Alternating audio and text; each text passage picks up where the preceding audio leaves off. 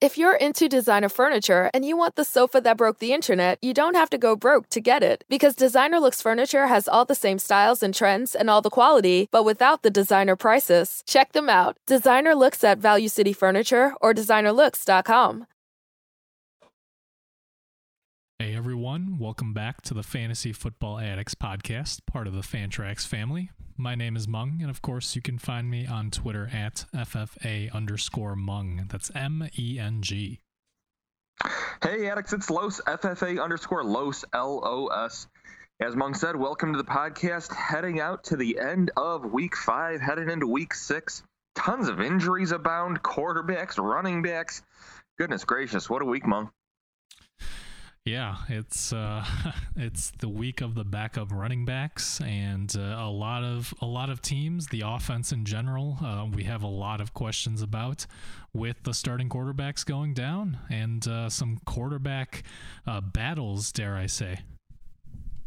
Yeah, this is why you need to pay attention, to every game, even the not so great ones. You got to pay attention to what happens in them. Keep up on the news, follow on the Twitter, of course. And you can get off to a slow start, but injuries like this can turn your team around quickly if you shrewdly pick up guys like, we'll get into it, but Devontae Booker, Darrell Williams. These could be, grab a couple cheap wins. Yeah, especially the waiver wire list is getting longer and longer as we near the midpoint of the season, and we'll talk through guys that you should pick up if you need wins right now, if you're 1-4 heading into this week, 2-3, versus rest of season upside pickups to stash if you're, let's say, 4-1, right? Absolutely. There's a billion ways to play the game, and there's 1,000 ways to make sure that you thrive in your season.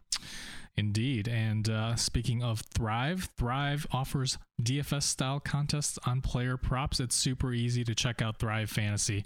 You pick 10 out of 20 player props for the week, with each prop bet getting assigned a fantasy point value for the over and under based on how likely the outcome is. The more that you get correct, the bigger the payout. And Thrive Fantasy has over $100,000 in weekly prizes, including their Sunday contest where first place wins $20,000. Sign up now with our promo code FFA, and you'll receive an instant 100% deposit match of up to $100 for your first deposit, minimum $10.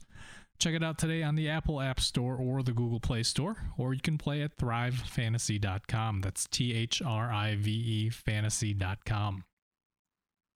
Without further ado, that'll take us into our football games for this coming week. One team that's certainly thriving, playing on Thursday night, the Tampa Bay Buccaneers at the Philadelphia Eagles. Leonard Fournette had that nice day that we expected, but Giovanni Bernard had a nice receiving touchdown and beat his man at the goal line as well. I don't expect Fournette to, dominate the carries going forward, and I do expect a little more work from Giovanni this game. Ronald Jones is the afterthought right now. Fournette dips back to just a flex play for me this week, and of course Brady, Brown, Evans, Godwin keep on with big upside as Brady chases his records. All three of those wide receivers too, especially as for as long as Gronk is hurt for. Yeah, you certainly like all the Bucs right now as Brady goes for another MVP season, but I do like Fournette quite a bit with the Eagles giving up a lot on the ground right now to opponents. So I do think Fournette is the play as a high-end RB3, still going to be somewhat touchdown dependent. And honestly, Ronald Jones is droppable right now, just a handcuff for Fournette, really. We're seeing him get a little bit of change of pace work, but really it's all Fournette on the ground and a little bit as a pass catcher, and then Bernard in those receiving situations. Sounds like complete agreement there. On the Philadelphia side of the football, the running back usage continues to be disgusting for the Eagles. Both running backs added to just a total of 75 yards between them, and that's both rushing and receiving. Minimal pass game usage this past week. Tampa is very tough against the running backs. I would try not to play them here, although we did just see the running back Myles Gaskin score a ton of PPR points against Tampa. So I'm sure you'll have a little insight on that, Mung. Hurts and Smith are locks, and the tight ends are touchdown-dependent risky plays who I'd much rather veer away from for the likes of, a Schultz or a Knox or something. We'll get into that in the waivers. Right, and Real quick before we move on to the Eagles side, I was just going to say we did have an update today that Gronk is truly 50-50 to play on Thursday night. So just keep an eye out on that. As for the running backs for the Eagles, I think Gainwell is an okay flex play here. We did see Gaskin have a big day against the Bucs, and part of that is because Levante David was out early in that game with a knee issue, and it sounds like he will miss at least a couple of weeks here. So some upside here for Gainwell in that pass catching role, especially if the Eagles get down big in the second half. And I do think the tight ends will see some volume, so they're in that high-end tight end 2 range in PPR formats. Totally. I'm going to take the Buccaneers. No surprise there. Yeah, and worth noting that Tom Brady did hit his thumb on a defender's helmet against Miami, but it does sound like he is expected to play. So I will take Tampa Bay too. Yep. All right, that'll take us into Sunday. We have a 7:30 Eastern, 8:30 or nope. We have a 8:30. Yeah. Wait. No, that's not right. Isn't it 8:30 Eastern, 7:30 Central? Well, regardless, set your lineups early in the morning. It is Miami at the Jacksonville Jaguars, and I believe this one's in London as well, correct? Yep, the second London game. Okay. I guess we totally missed the boat on Myles Gaskin. You, me, and everybody else. He has had a terrible day rushing against Tampa Bay, of course, but had those 10 receiving targets. And Malcolm Brown was nowhere to be seen. Gaskin's really the only possible running back play here, but it continues to be messy. He's probably fine to play against Jacksonville, I guess. I don't love it. Don't hate it. Gesicki keeps getting plenty of targets, and Waddle, I expected to have more of the targets that Gaskin sort of got, but I think he'll be fine in the flex here. Yeah, and I think so will Devontae Parker if he's back from the hamstring injury this week. Jacksonville is a pretty good matchup against that secondary, and yeah, we'll see about that running back rotation, whether the Gaskin usage was because they have a couple wide receivers missing, so they needed him more in that receiving role. But really, it's going to depend. As you said, I do think Gaskin is flex worthy, but his floor is still pretty low until we see his usage kind of solidify a little bit more. Totally. Speaking of low floor, the Jacksonville Jaguars on the other side. Well, Dan Arnold ticked his target count up to 8 in his second game in Jacksonville, so I'm actually pretty happy about his production. I think he's a solid start at tight end for right now. Otherwise, I'm doing my best to avoid the rest of the Jaguars here. Marvin Jones is still the best bet as far as the wide receivers go, but that's about it. Yeah, it's kind of baffling to see, the other wide receivers and Tavon Austin get a revival here. Really just kind of goes to show what Urban Meyer is kind of thinking, or not thinking rather, both on the field and off the field. But, as you said, Dan Arnold was one of Lawrence's favorite targets. He's been targeting his tight end a lot. Jacob Hollister got the goal line touchdown, but Arnold saw far more targets and is the better start here. As for the running backs, another kind of messy situation. Are you buying or selling James Robinson right now, Los? Because he's been seeing a lot more snaps overall over the last couple weeks, but his usage is still being limited as a receiver. And, Urban Meyer in the press conference afterwards said he, quote, doesn't micromanage who's on the field. So do you trust Robinson going forward in this inefficient offense if he is starting to garner a larger role here? So for right now, this is all about context, right? Just like any question ever, right, in football. If I'm hurting at running back, I'm buying, but by no means am I buying high. I'm not buying based on, a workhorse role or anything.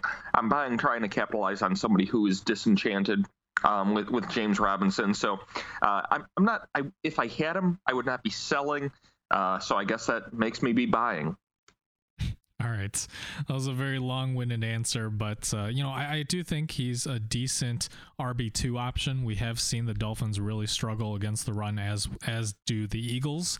So I like both. And real quick, if you had to pick one, are you starting Leonard Fournette or James Robinson this week?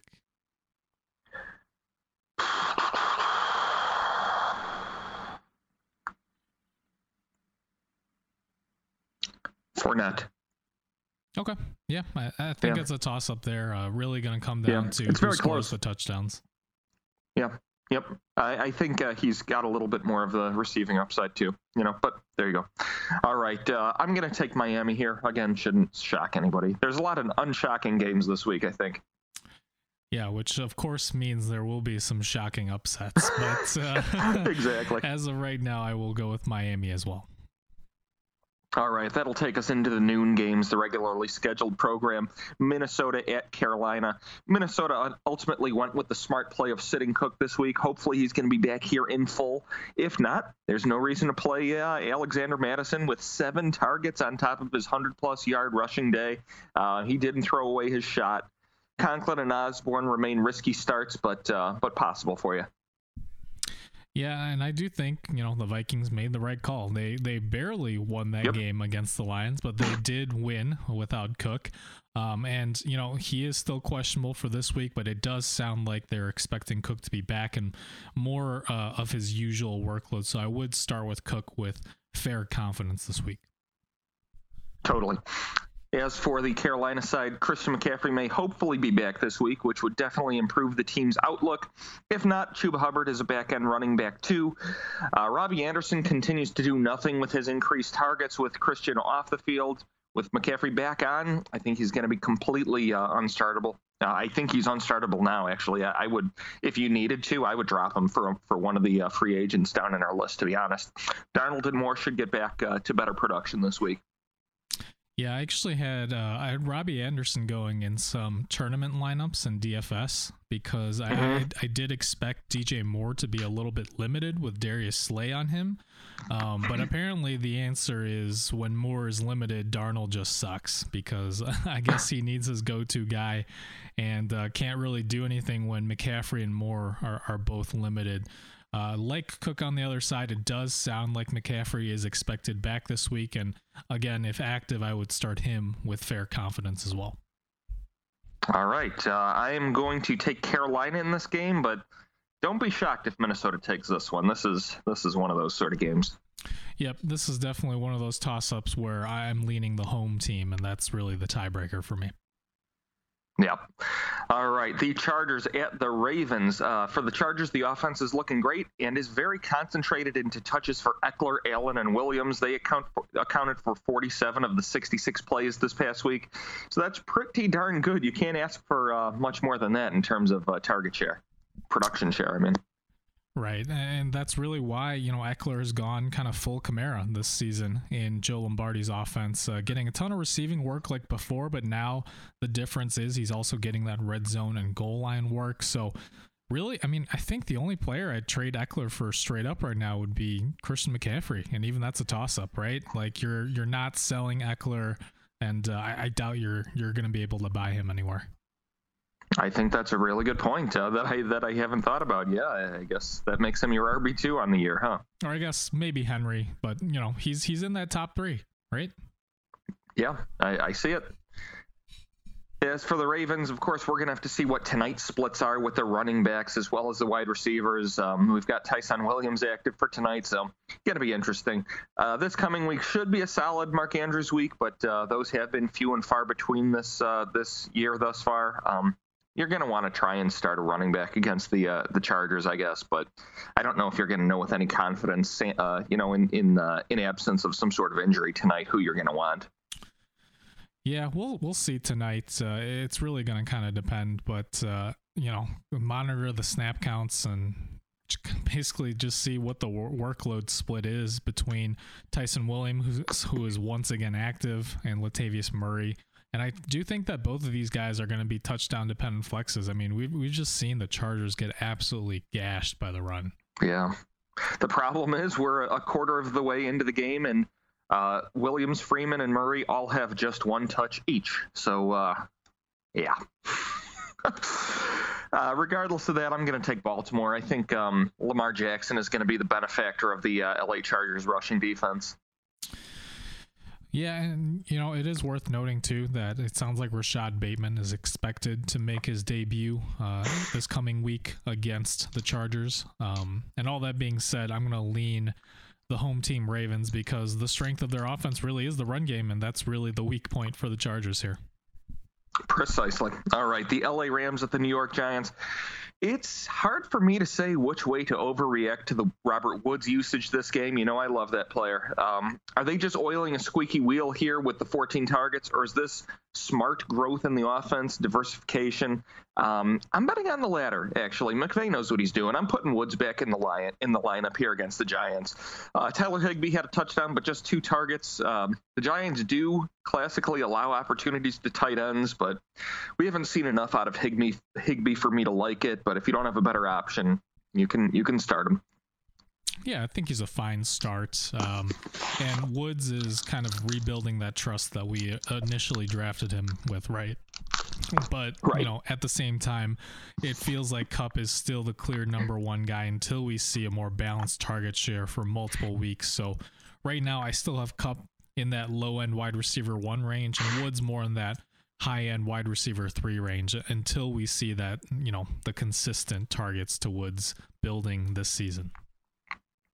Yeah, the thing that happened with the Giants offense this past week does make me think if I have a better, higher upside play than Robert Woods, I might lean there this week because the Rams are going to try and run a ton. The Giants are not going to be able to put up anything on offense with all of their injuries.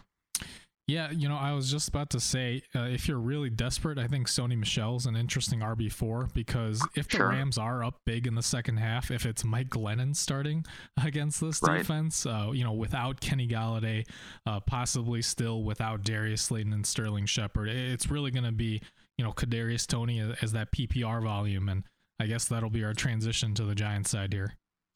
Yeah, I mean, I think you just about covered it. I think, and there's even a chance that Toney misses this game here. Not with suspension, but he did come up with an injury late in the game. So we'll have to see what's going on with him. And then, of course, the big injury that everybody's lamenting, Saquon Barkley.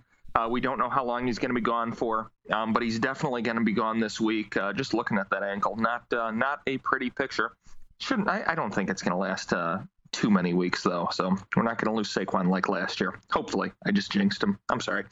Devontae Booker is going to be a solid start, I guess, in terms of a workload standpoint, but it's tough against the Rams. There's no two ways about that.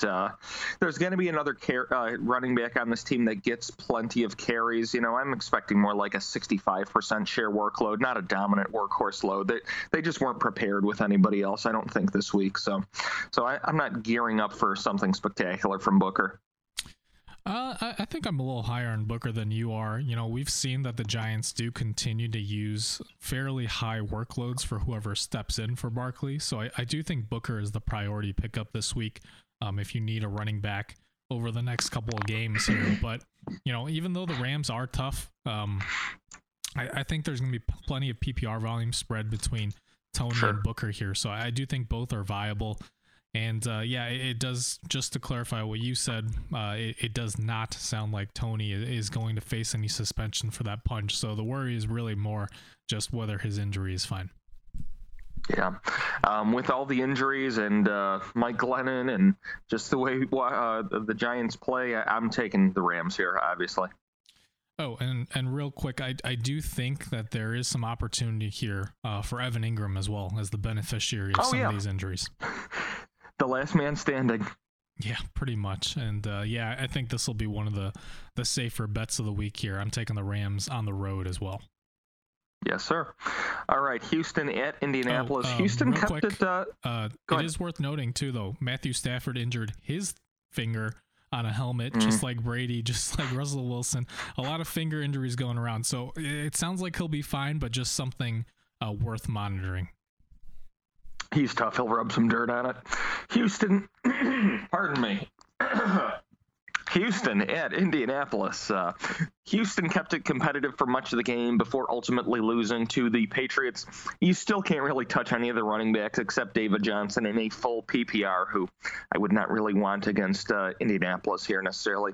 New England took away much of Brandon Cooks, as New England does to the top target, and David Moore exploded. So I'm not spending up on chasing that at all. I'm not chasing any of the David Moore or the other scorer, Chris Conley. I'm not chasing that either. Yeah, as you said, we know that Belichick likes to kind of force opposing offenses to go away from what they're comfortable with. So I actually think that this is a great spot to start Brandon Cooks. I know if you've been starting him, you're disappointed from the last couple weeks, but I would expect a bounce back here against the Colts. And then tonight we're going to see just how much play Marlon Mack gets over the two running backs that could be in your lineup. Regardless of that, I don't think Nyheim Hines has any upside in Houston, as this should be a pretty solid Jonathan Taylor week. I don't think there's any reason not to play Michael Pittman either, but that just about does it for me. Yeah, and, outside of fantasy, I just want to say how impressed I was with Davis Mills and the Texans. The whole storyline for Houston this year has been the Deshaun Watson debacle, but so they've actually been playing pretty well, much like Detroit, keeping games very, very tight. Totally right. Something's got to give. The shoe's got to drop at some point. I just don't necessarily think it'll be this week. Yeah, and I will say, so far tonight, we've seen 3 carries for Hines, 3 for Mack, and 4 for Taylor. So this could get real messy. Taylor's still the upside guy that you want. We just saw him bust that long receiving touchdown because he's such a big playmaker. But really, I think there is some desperation RB4 upside for Hines and Mack here, depending on, how this touches get split up. I don't like it. That's all I know. All right, I'm going to take the Colts. Yeah, I'm going to take the Colts, especially at home. But, divisional game, Houston better than expected. I'm not super confident in this one. Kansas City at the Washington football team. Late injuries in game for Hill and Kelsey. Hopefully both are ready to go for this week. If not, hey, maybe Josh Gordon is a solid flex here. Seriously, though, if not, Hardman is probably going to lead the team in targets if Hill can't play. The Washington defense has not been good thus far, so there's definitely value to be had here. As for the running backs, Darrell Williams is going to get the majority of the work with some mix-in of Jerick McKinnon, so make sure you try and get him if you need a running back. Yeah, and so far, the early reports are that there's not too much to worry about with Hill and Kelsey. Kelsey has a stinger issue, but he is expected to play, as is Tyreek Hill with a quote-unquote minor knee injury. So really, the only guy they're going to be missing here is Edwards-Helaire, and it sounds like he's going to be out for about 3 to 4 weeks with an MCL sprain, kind of like what we saw from Nick Chubb last season. Mm-hmm. And for the football team, the Washington defense is not playing well. That does not bode well for them against Kansas City. But that is good for the fantasy outlook of Heineke, Gibson, and McLaurin, and possibly McKissick this week. If you have better flex options, I would avoid him, but don't be surprised if he sees 7 or 8 targets or more, despite less usage this past couple weeks. Yeah, I love kind of all the Washington players in fantasy this week because I do think it's going to be a get-right game for the Chiefs after they took a beating from the Bills last night. We saw them bounce back after that loss to the Chargers where they just absolutely torched the Eagles, and I expect a similar game. So certainly you're starting all your Chiefs, but I do think there's going to be a ton of garbage time for Heineke, for McKissick, as you said, and I think Adam Humphries is kind of interesting. Because we're seeing that, with Logan Thomas out, Curtis Samuel aggravated his groin injury from the preseason, so he's going to be out for a couple of weeks, it sounds like.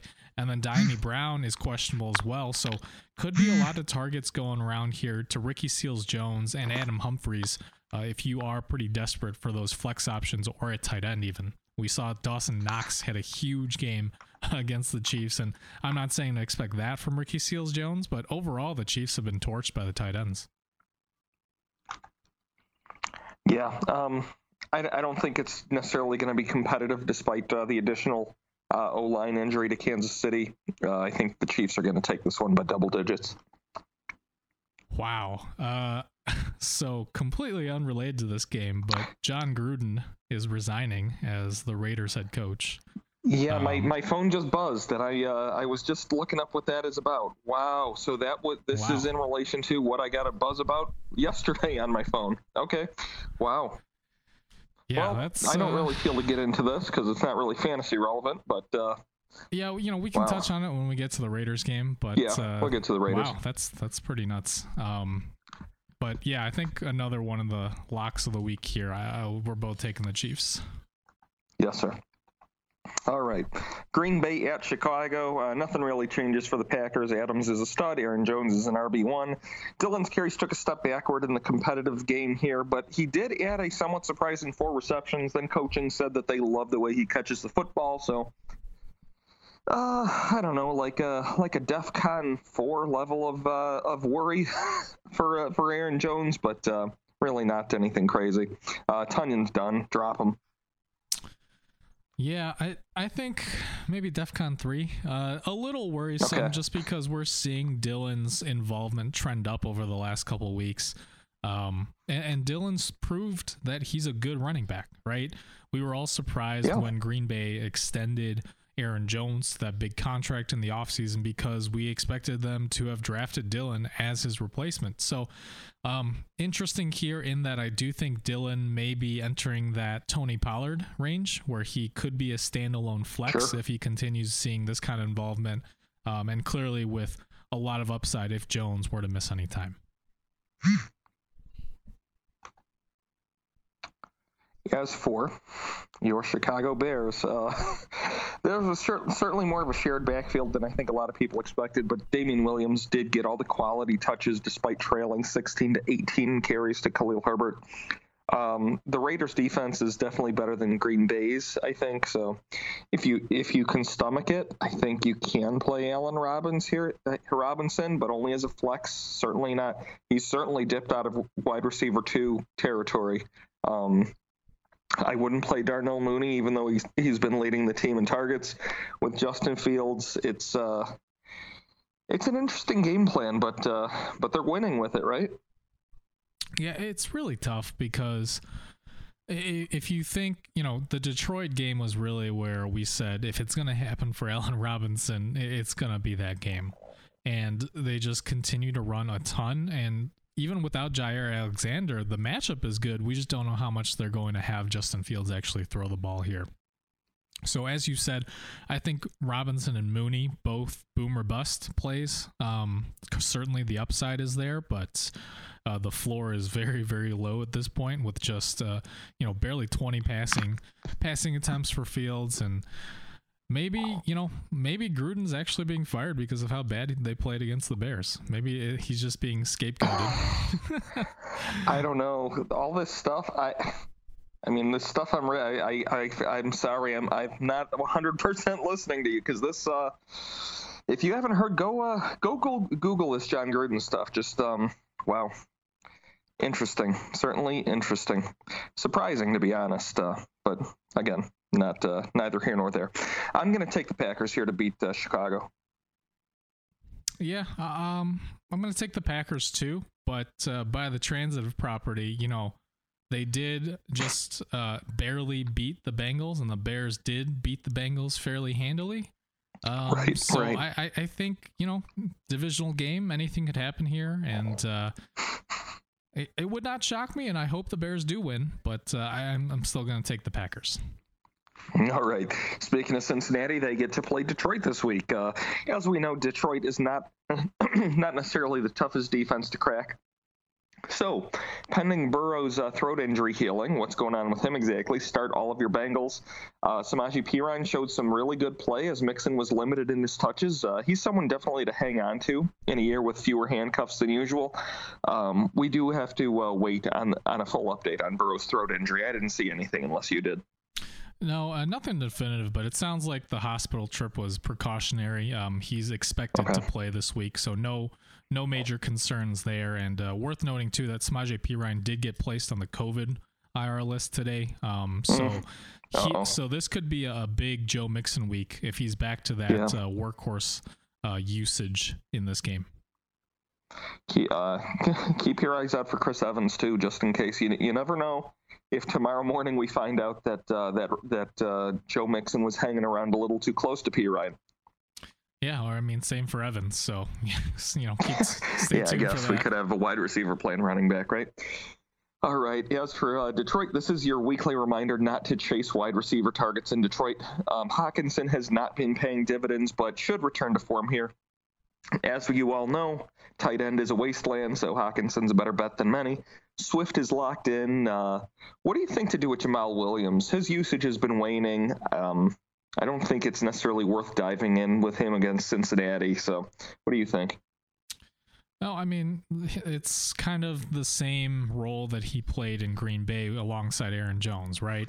The floor for him isn't quite there. He's going to have some big blow up weeks, and the big thing is he's going to detract from Swift's fantasy production, really.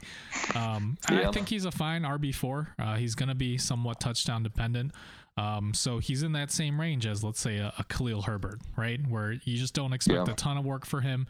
And he's really going to need to break one for a touchdown because, generally speaking, the red zone touches are going to like the Damian Williams or the DeAndre Swift. Totally. And just to adjust something I said in the last podcast, if you want to rewind to take everything I said about Khalif Raymond and just switch that name out for Amon-Ra St. Brown. Well, I think especially now with Quintus Cephas expected to potentially miss the rest of the year, Amon-Ra St. Brown is an interesting waiver pickup that we'll talk about in a little bit. But this is my upset pick of the week, Los, because I don't know if you watched the post-game press conference by Dan Campbell, where he was literally in tears because he felt like he had let his team down. They played their hearts out, and they went for two. Gutsy call with almost no time left. The Vikings were just able to move it down the field, kick that game-winning field goal, but call it a gut shot here, but I think the Lions saw that press conference. They don't want to let their coach down anymore, and I think they're going to find a way to get it done at home this week. I like that. I appreciate that in sports, rallying and stories like that. But unfortunately, there's a guy named Jamar Chase on the other side of the football that I think is going to make that whole thought process null and void. Give me the Bengals. Yeah, I think the smart money is probably on the Bengals, but I think the Lions really have been playing a lot better than their record suggests. Sure. And, sure. I'm sticking with it. Sure. Takes us into Sunday midday. The red-hot Arizona Cardinals at the Cleveland Browns. Not a great showing from the Arizona offense against San Francisco, but divisional play is typically tougher than most other games. Should be a fine day for the offense with possibly a bit more rushing yardage to be expected from Kyler Murray. The running backs and Kirk and Moore and Green are low-end flex plays, and that's about it.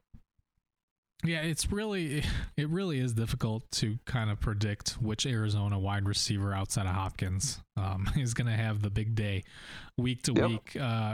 Kind of take your pick. We've seen that Rondale Moore's role has been increasing a little bit, but still, under half of the snaps played, so hardly trustworthy. He's a really good wide receiver. We saw that sideline toe tap catch.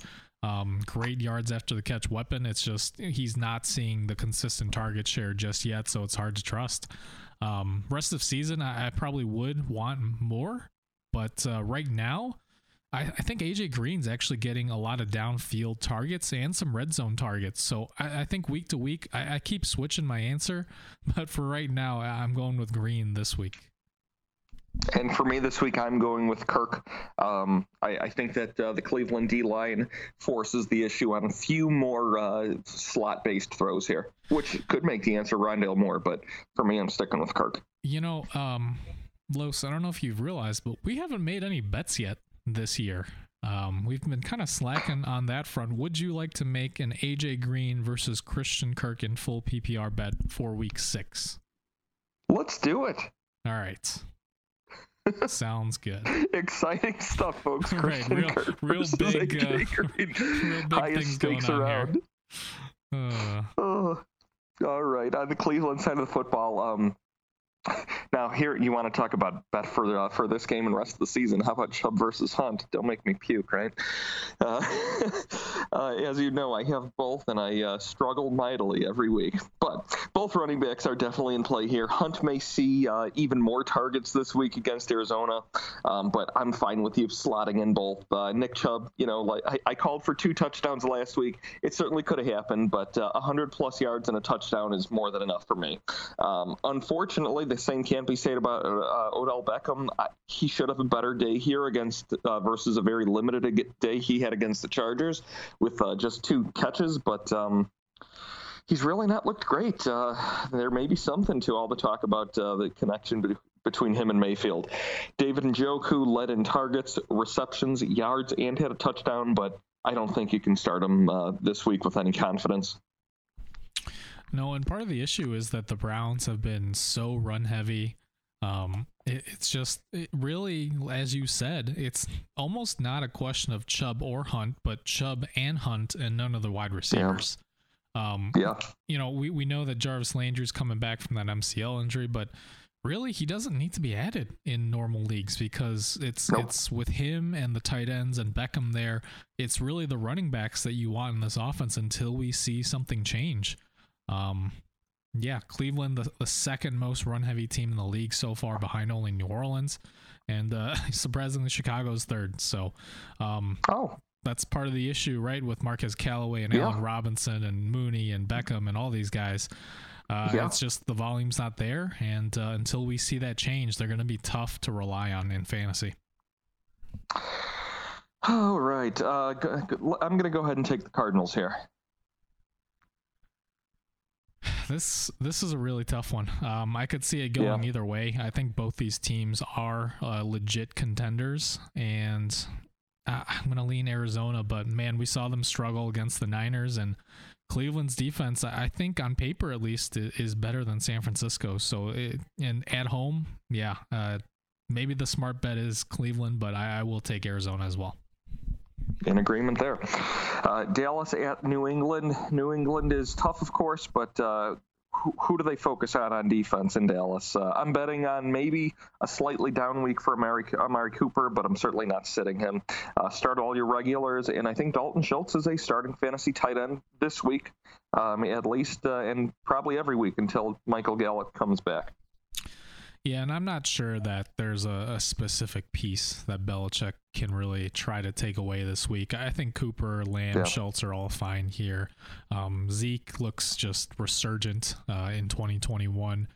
Makes me question, how much of that sluggishness we saw even before Dak Prescott got injured last year was due to, some complications from COVID. We know that does affect endurance to a point, and Zeke just looks really, really good right now.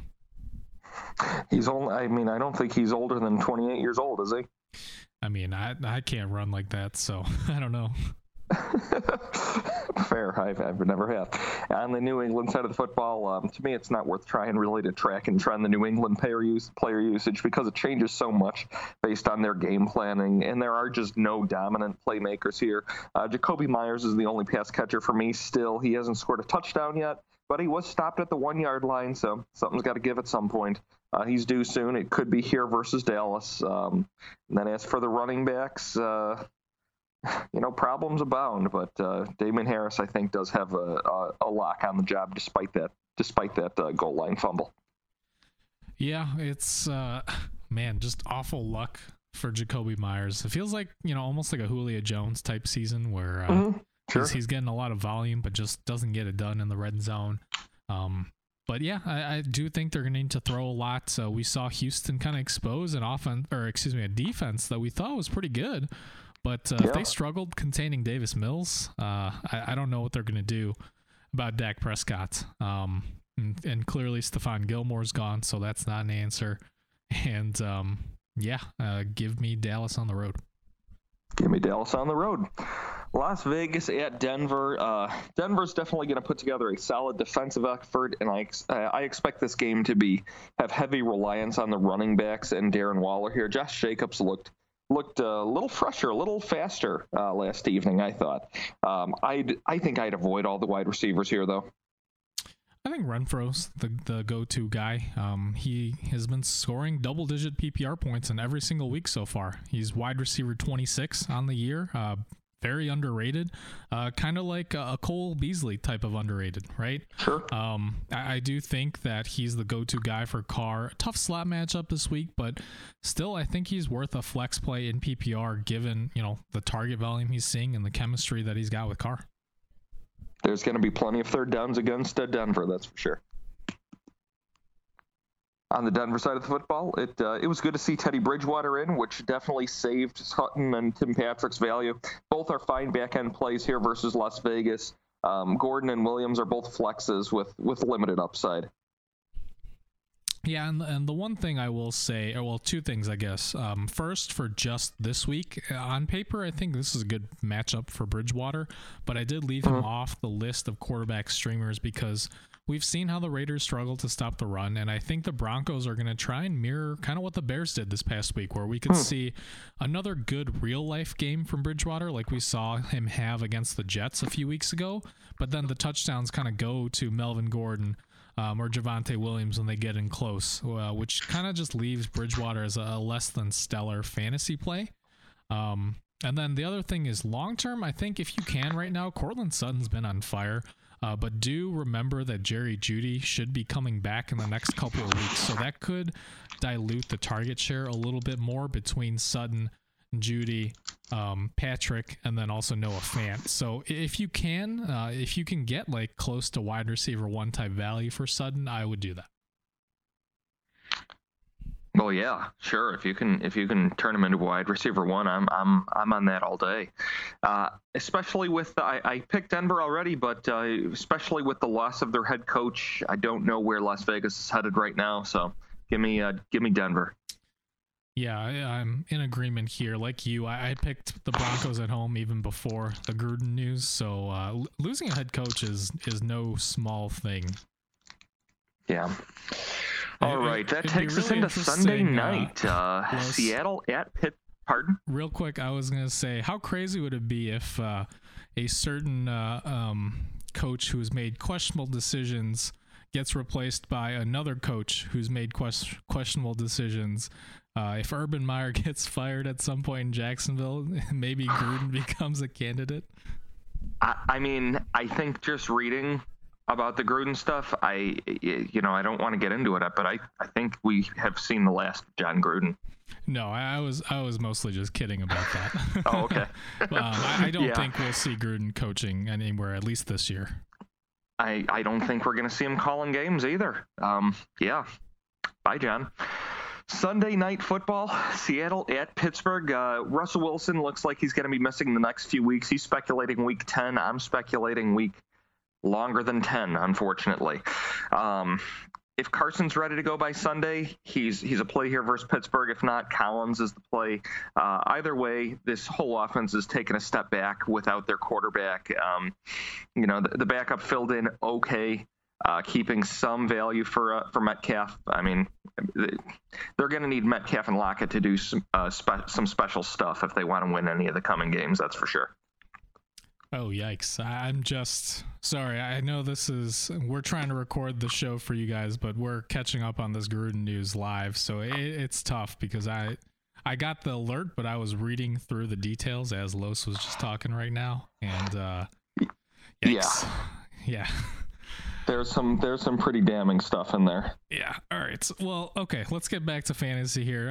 Sorry, we're just trying to process this, and I'm sure you guys are going through this just not on air. Yeah. Yeah. No fair. Yeah. So for the Seahawks, Geno Smith looks surprisingly good stepping in for Russell Wilson midway through that Thursday night game, but we kind of see that effect, right? When a backup comes in and there's no film on him, and right. It just kind of changes what the defense was ready for, and I do think he's worth consideration in Superflex or 2 QB formats.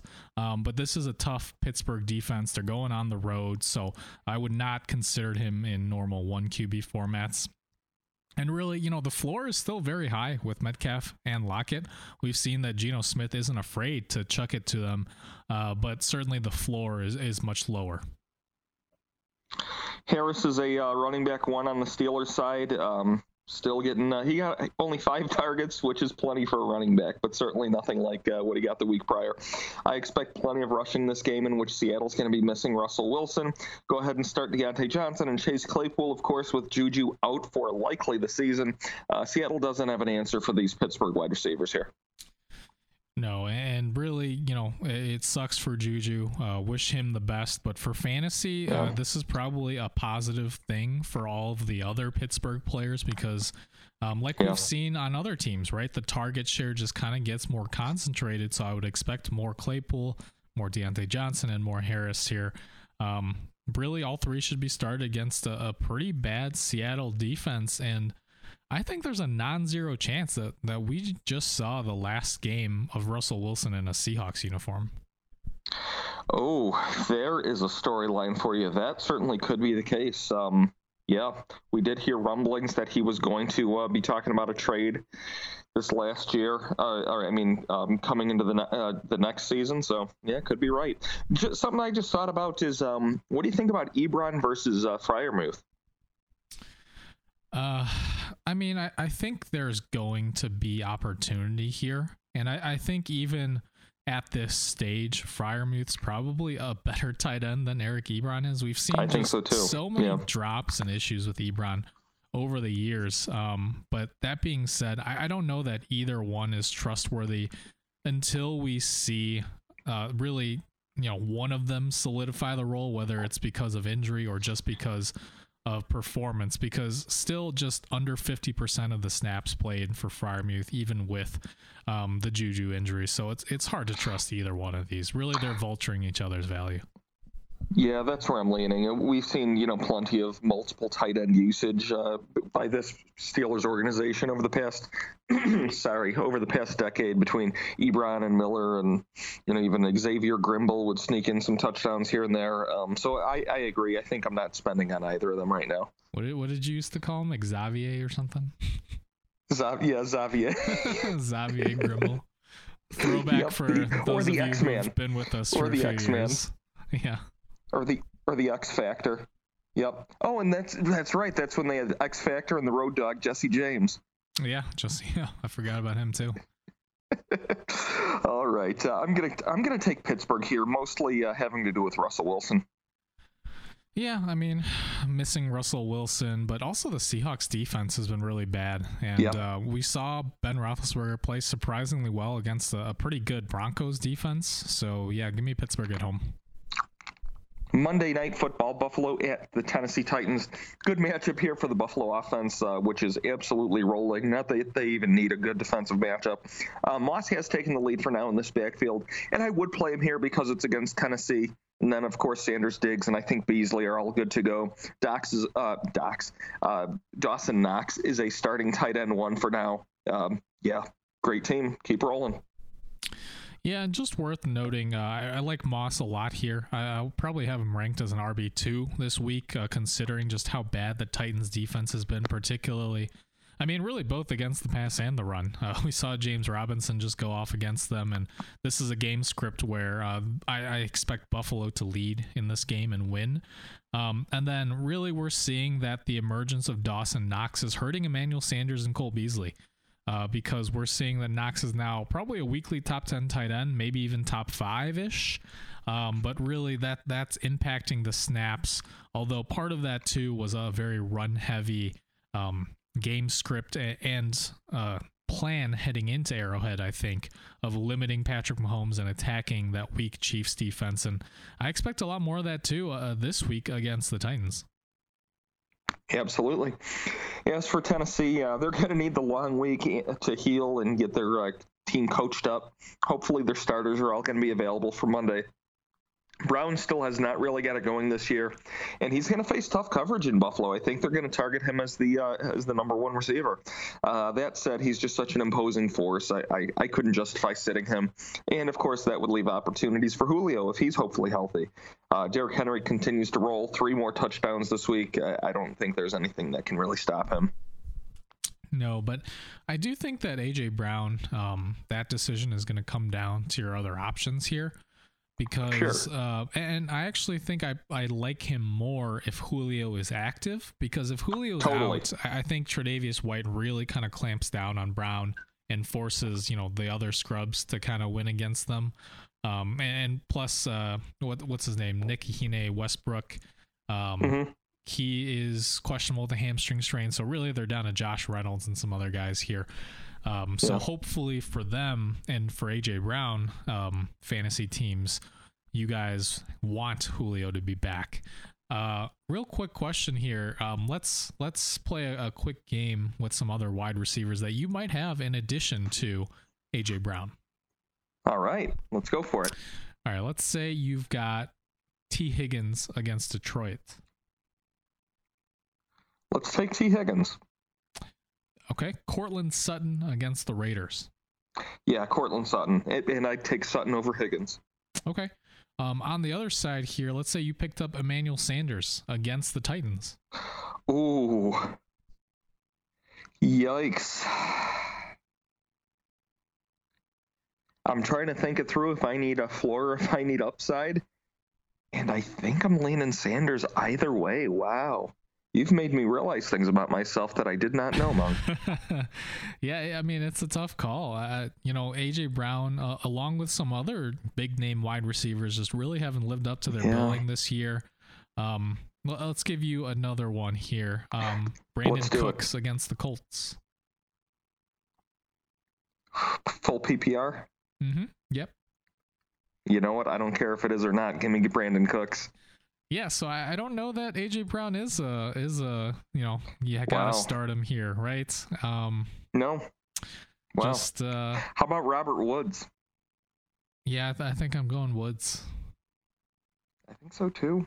Yeah, but you know what? Because we did this exercise, addicts, you are welcome. Especially addicts who have AJ Brown. Because we did this exercise, we have just unlocked AJ Brown, wide receiver 1 for the rest of the season. You're welcome. Yeah, it's very possible. But worth noting too, I don't think Tannehill's a must hold in one quarterback formats, and I certainly don't like him this week, but I do think that he's going to rebound the second half of the year. If he does get AJ Brown and Julio Jones healthy. Totally. This offense, we know that they love to use Derrick Henry, especially in the red zone, but at some point their passing to rushing touchdown ratio is just insane right now, and it is going to regress. Like, it's completely unsustainable, even with Derrick Henry being a beast. We've seen that Tannehill still gets his in the red zone from the last couple of seasons. Totally agree. And don't take that as any knock on Ryan Tannehill. You were taking him as QB 14 in most leagues. That's why I go with a late quarterback approach, because if I need to, I cut bait without feeling bad about it. I think that was baked into his value, but I stand by thinking he would have been, a top 8 quarterback had all these problems not befallen the wide receivers to this point in the season. Right. I agree. It's just really the lack of touchdowns. He's been playing fairly well otherwise. Yeah. All right. I'm going to take Buffalo. Shouldn't be a surprise. Yes, I will take Buffalo as well. All right. This is our first week with teams on a bye. So 4 teams on a bye here, of course. So move them out of your lineups. For Atlanta, you have Matt Ryan, Mike Davis, Cordero Patterson, Calvin Ridley, who surprisingly didn't take the trip to London, and Kyle Pitts, who stepped up in a big way when he was the really main option out of the passing game. Cordero Patterson went ahead and had over 50% of the snap count here after coming into the game with around 30. So definitely promising for him. I wouldn't ship him off too quickly. Would you, Mung? I know you were on that side of things before. Sorry, say that one more time. Would you ship off Cordero Patterson? We just saw his usage uptick from 30 to 50%. I mean, it depends on the price, right? Like, sure. I do think he's a viable back-end RB2 for the year due to PPR volume. Okay. I'm right there with you. All right, the Jets, hopefully you weren't leaning into, but Michael Carter, Corey Davis, Jameson Crowder, Zach Wilson, get them out of your lineup. New Orleans, make sure you move Alvin Kamara out of your lineup. I guess Marquez Callaway or whoever else you might have hopefully not been forced into using. And then San Francisco, who I don't really want to discuss unless Mung wants to, but Trey Lance, Elijah Mitchell, Debo, and then Kittle's on the IR. Move them out of your lineups. Yeah, and real quick, just reiterating some COVID news here. Samaje Perine placed on the COVID list today on Monday. We'll see if he's able to get back in the lineup, and hopefully Mixon and Evans, we're not too buddy-buddy with him after that loss to the Packers, but just something to monitor here. Not a huge fantasy impact outside of deeper leagues. Loving that we have so few names on the list so far this year compared to last. Yes, definitely. Definitely, knock on wood, been lucky so far with not too many COVID issues, although the Patriots might beg to differ with half of their offensive line on COVID IR this past Sunday. Fair enough. All right, you want to take us through the quarterback injuries here then? Oh, sure. To lead us into the injury news on quarterbacks, we've got Russell Wilson with the finger fracture and extensor ligament tear. He's going to be out somewhere in the realm of 4 to 8 weeks. He injured his finger Thursday night. He has had surgery already. With Seattle's bye in Week 9, Week 10 is the likely earliest that Wilson will be back. He's not a must-hold in one quarterback redraft formats with plenty of serviceable fantasy replacements. Geno Smith is worth adding in Superflex and deeper one quarterback leagues. Daniel Jones questionable with a concussion. Every player advances through the concussion protocol at his own pace, so keep an eye on Jones's practice status this week. It'll be a good sign if he can get limited practice in by midweek. Matthew Stafford probable with a finger. He also injured his finger Thursday night, but was able to finish out the game despite missing a few throws. This is something to potentially monitor for Kupp and Woods' efficiency for the next week or two, but it sounds like Stafford's going to play. Just keep an eye on the practice reports. Joe Burrow with what they're calling a throat contusion. He's probable to play right now. He was taken to the hospital after the loss to Green Bay, but it sounds scarier than it actually is. As of now, this seems like a precautionary move with Burrow expected to play versus Detroit this week. But just keep an eye on things just in case. Tom Brady right now probable with a thumb. He hit his thumb on a defender's helmet versus Miami. But as of right now, he's expected to play Thursday night versus Philly. Something worth monitoring, though, with that being in 2 days by the time you get the podcast. Jimmy Garoppolo doubtful with a calf strain. Trey Lance kept San Francisco in the game versus Arizona, but we'll see what Shanahan does with the quarterback position after their bye this week. So check back in next week on the San Fran situation. Tua Tagovailoa on the IR with bruised ribs. He's eligible to return, but he'll need to get a few practices in. Keep an eye on the reports later this week to see. Tyrod Taylor on the IR with a hamstring strain. He's eligible to return from the IR, but the rookie Davis Mills has been playing well and almost upset the Patriots this past week. So Taylor may have lost his job yet again. And then Trey Lance with a knee sprain. He was a late addition to the report. Again, San Fran's on a bye this week, but it sounds like Garoppolo's expected to be ready after the bye. Shanahan pulled a Matt Nagy and said that Garoppolo's going to be the Week 7 starter if healthy versus Indianapolis, but who knows? Who knows? And at running back, of course, we have Saquon Barkley with that freak ankle sprain where he stepped on someone else's foot here. He is doubtful, but the silver lining is that the early reports indicate no fractures or ligament tears, so just a low ankle sprain. Sounds like 2 to 3 weeks, and he could be back. Clyde Edwards-Helaire with an MCL sprain. Sounds like he's going to be out about 3 to 4 weeks here. But again, silver lining is that it does not sound anywhere near close to season ending, but there is concern that it may become a full-on running back by committee once he's ready to come back if Darrell Williams starts playing well. Chris Carson with his long-term lingering neck condition, he is questionable. Apparently this has been an issue for a while for Carson that flares up from time to time, so it'll be important to monitor his practice status later this week. Damian Harris with a rib injury, he is probable.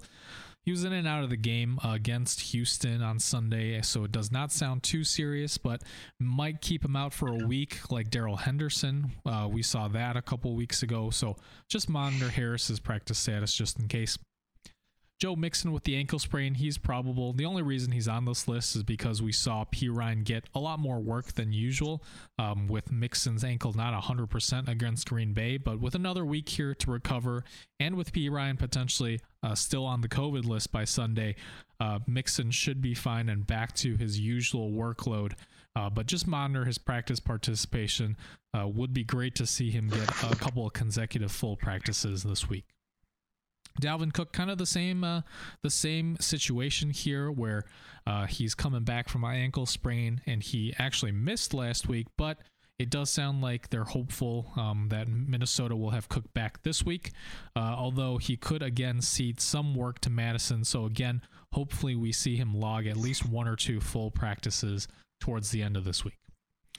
And then finally, Christian McCaffrey with a hamstring strain. Of these 3 top-tier running backs here, McCaffrey started practicing last week, but Carolina did decide to give him another week to fully recover. I think that was smart.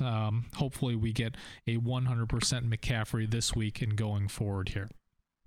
And then David Montgomery with a knee injury. He's on IR, eligible to return in Week 8. So until then, it's going to be Damian Williams and Khalil Herbert in that Chicago backfield.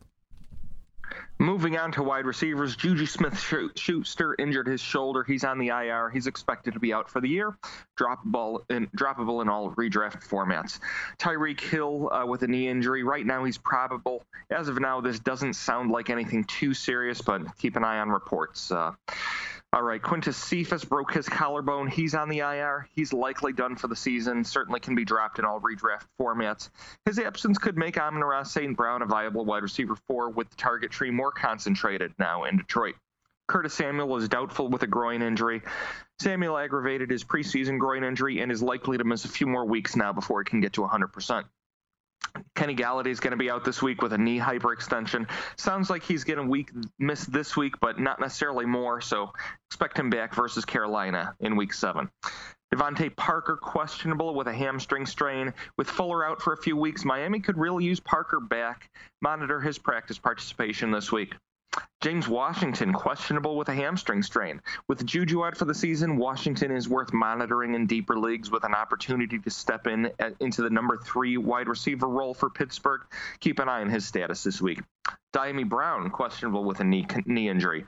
With Logan Thomas and Curtis Samuel out a few weeks, Brown could establish himself as a usable fantasy option in deeper leagues if he's able to consolidate a role in this Washington offense. Julio Jones with a hamstring strain, he's questionable. A.J. Brown was able to return versus Jacksonville, but we won't know on Julio with Tennessee playing on Monday this week. With how good Buffalo's offense been so far, hopefully you have better options waiting for you than Julio this week. In New York, In New York, Sterling Shepard and Darius Slayton both have hamstring strains and both are questionable, so keep an eye on their practice participation this week, but none of the Giants receivers are particularly appealing for fantasy if Daniel Jones can't clear concussion protocols this week. Rashad Bateman has a groin injury and is questionable. Sounds like he's set to make his debut in Week 7 versus the Chargers, barring a setback, though their secondary is quite good. Jarvis Landry on IR with the MCL sprain. He is eligible to return, but Cleveland remains one of the most run-heavy offenses in the league. He's certainly not a must-add in 10 or 12-team leagues. Michael Gallup is on the IR with a calf injury. He's eligible to return, so we'll see whether he can get some practices in this week. Keep an eye on his participation going forward, though Prescott has been spreading the ball around, so none of the Dallas wide receivers have safe floors right now. Jerry Jeudy on IR with the high ankle sprain. He's eligible to return, so it depends on how his ankle feels. Keep an eye on his status. And finally, Will Fuller on IR with the broken finger. He's eligible to return Week 8. Until then, Waddle and Parker will hold down the fort in Miami, as well as Gesicki. And finally, the tight end position. Travis Kelce with that stinger suffered near the end of that loss to Buffalo. He is probable.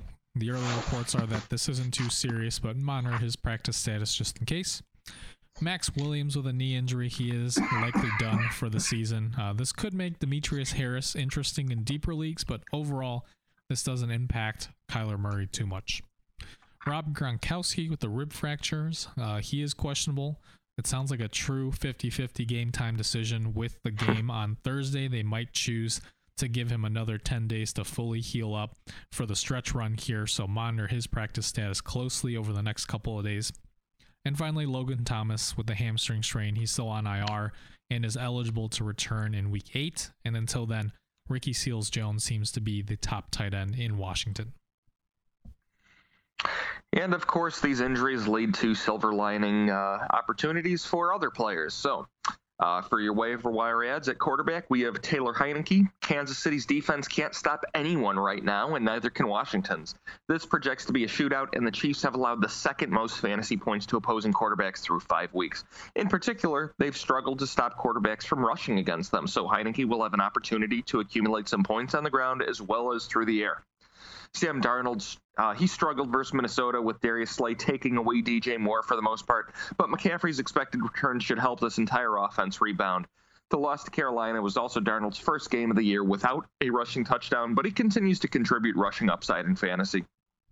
Carson Wentz, we'll see how Indy does tonight, but Houston could not stop a New England comeback, even with the Patriots missing their entire starting offensive line. With the first group of buys this week, quarterback is much thinner than it's been earlier this season. And Ben Roethlisberger. Ben is always a risky play, but if you're desperate, Seattle is top 10 in fantasy points allowed to opposing quarterbacks, with their defense really struggling this year. Roethlisberger has historically fared better at home. Even with Juju out, he has Claypool, Johnson, and Harris, all as good yak weapons. And a lot of running back options for those of you in need of help this week. Kicking it off with Elijah Mitchell. In his first game back from injury, Mitchell played 44 snaps compared to just 2 for Trey Sermon. Mitchell is rostered in most leagues, but he was dropped in some after disappointing and getting hurt. So a worthwhile pickup if you have the roster space to hold Mitchell through San Francisco's bye this week. More of a rest of the season pickup for those of you with winning records. Then we've got Devontae Booker and Darrell Williams for those of you in need of immediate running back help for the next couple weeks. Booker was a workhorse after Barkley left the game against Dallas. He got 16 carries and 4 targets out of the backfield. Doesn't sound like Barkley's going to miss more than a couple weeks, but Booker is a priority add if you need help now.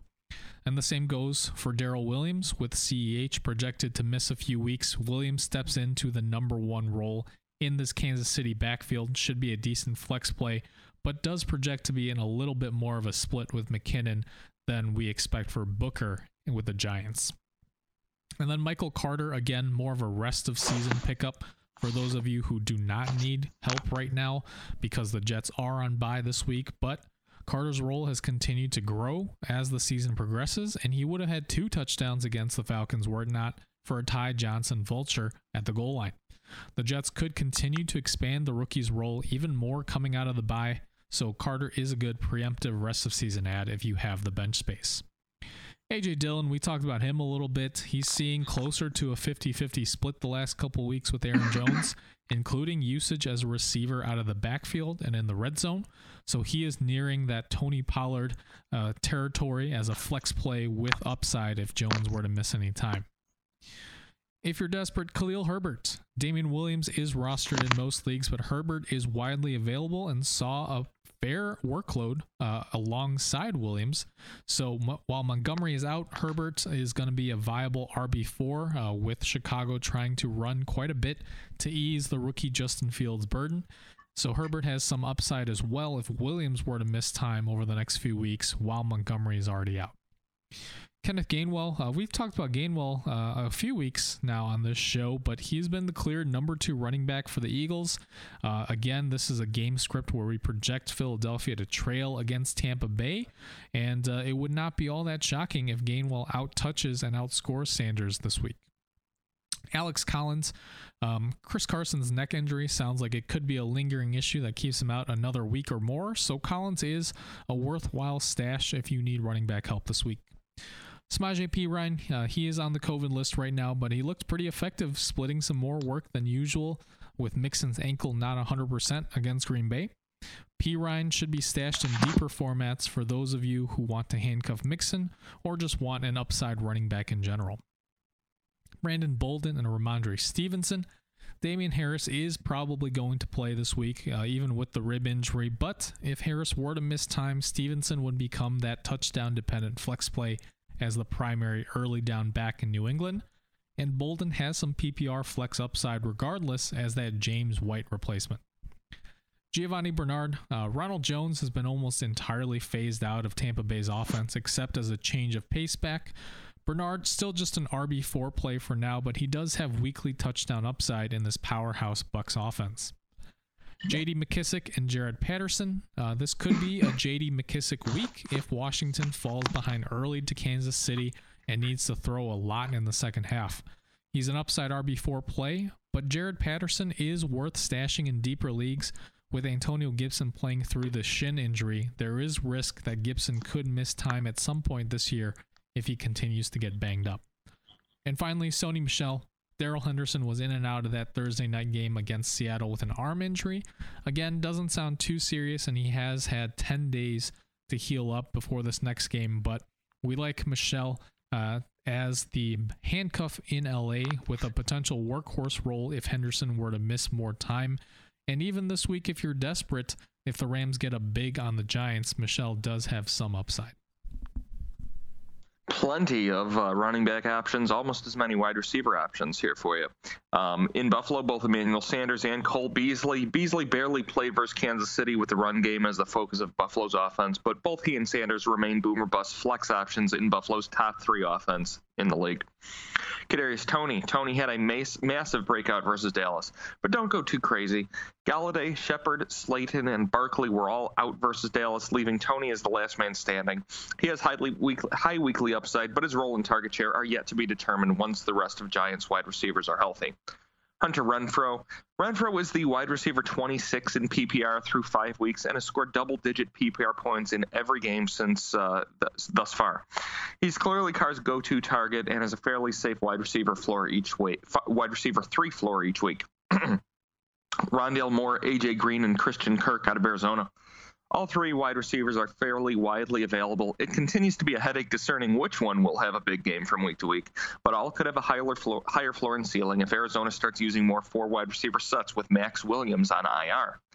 Adam Humphries. With Logan Thomas and Curtis Samuel out and Diami Brown questionable this week, Humphries could see a ton of targets out of the slot with Washington projected to trail versus KC. He's a 1-week rental who has a fair PPR floor and ceiling versus a vulnerable Chiefs defense. Darnell Mooney. Chicago didn't need to throw much with the run game dominating against the Raiders, but Fields may need to pass more if they fall behind to Green Bay this week. Mooney is a boom-bust wide receiver 4.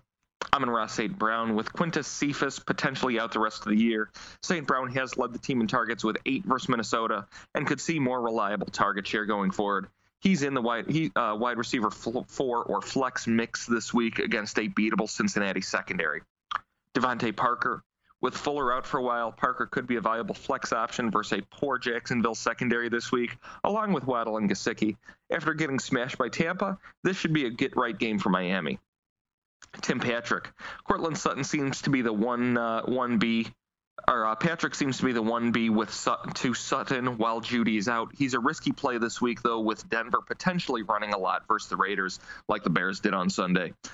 And then Jalen Reagor and Quez Watkins in Philly. With Tampa's defense pass funnel, there could be plenty of garbage time PPR volume for both of these Philadelphia wide receivers if the Eagles fall behind on Thursday night. They are desperation wide receiver 4 plays with some upside. And if you're looking for help at the tight end position, look, Dawson Knox and Dalton Schultz are mostly rostered at this point, but just worth a look if for some reason they're still out there in your leagues. And then moving on, we've got Ricky Seals-Jones, who filled in admirably for Logan Thomas against the Saints. Saw 8 targets with a touchdown barely slipping through his fingers in the end zone.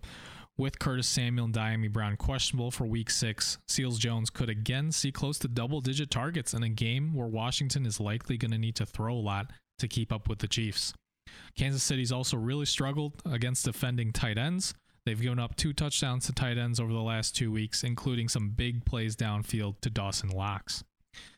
Evan Ingram with Kenny Galladay, Sterling Shepard, and Darius Slayton all questionable for Week 6. Ingram could see heavy volume even if it ends up being Mike Glennon under center. Tight end is pretty barren, so Ingram remains a viable option in PPR formats. Hunter Henry and Jonnu Smith. The Patriots defense could barely stop Davis Mills and the Texans, so they're going to have their hands full with Dak Prescott and the Cowboys this week.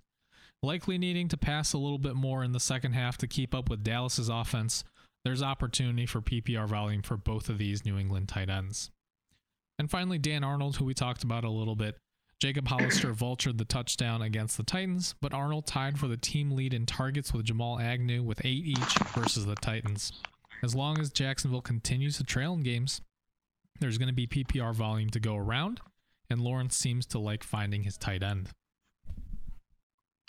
And there are a couple solid defensive streaming options for this week. So Miami, Trevor Lawrence has been sacked at least once in every game thus far, and he's thrown 8 interceptions through 5 weeks. The Dolphins shouldn't look quite as toothless as they did versus Brady this past week. Dallas's defense. The Cowboys have been surprisingly competent on defense under Dan Quinn, led by Trayvon Diggs' league-leading 6 interceptions through just 5 games. Dallas has forced 2 or more turnovers in every game this year and could have another big day depending on how many of New England's starters on O-line are healthy for Week 6. Carolina's defense. Carolina's offense struggled versus Philadelphia on Sunday, but their defense played well for most of the game and have logged multiple sacks in every game this year, except versus Dallas's top-rated O-line. And in Indianapolis, tonight they've held the Ravens to 150 yards in the first half. Davis Mills torched New England's usually stout secondary, but can lightning strike twice for the rookie? Houston is still a matchup to target for now until we see it twice from Mills. Yeah, and again, a lot of this waiver wire advice is going to be dependent on your specific team situation, whether you need certain players to fill in spots in your lineup for Week 6 or looking for that rest of season upside. And the same goes for some of these sit-start questions that we get. So if you've got more specific questions regarding your team or league, we're happy to reply on Twitter. You can find me at FFA_Mung. That's MENG. And you can find me at FFA_Los, that's LOS. And you can find the podcast on Spotify, Apple Podcasts, Stitcher, and more. Wherever you're listening, hit that subscribe button so you don't miss any of our upcoming podcast episodes. It's a fantasy world, and we're all just addicts in it. Thanks, addicts. This episode is made possible by PwC. When you bring together human ingenuity, passion, and experience with the latest technology, the future starts to look a whole lot smarter. Which is why the new Equation is meeting the future of work today with ProEdge. Digitally upskill your entire organization to keep ahead of the curve and drive growth. Learn more at thenewequation.com.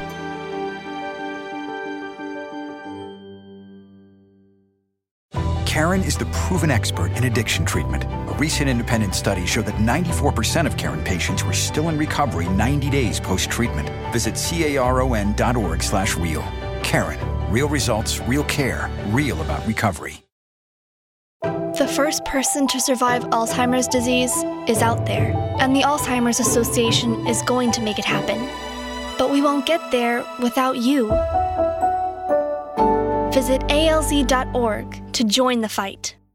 Karen is the proven expert in addiction treatment. A recent independent study showed that 94% of Karen patients were still in recovery 90 days post-treatment. Visit caron.org/real. Karen, real results, real care, real about recovery. Karen is the proven expert in addiction treatment. A recent independent study showed that 94% of Karen patients were still in recovery 90 days post-treatment. Visit caron.org/real. Karen, real results, real care, real about recovery.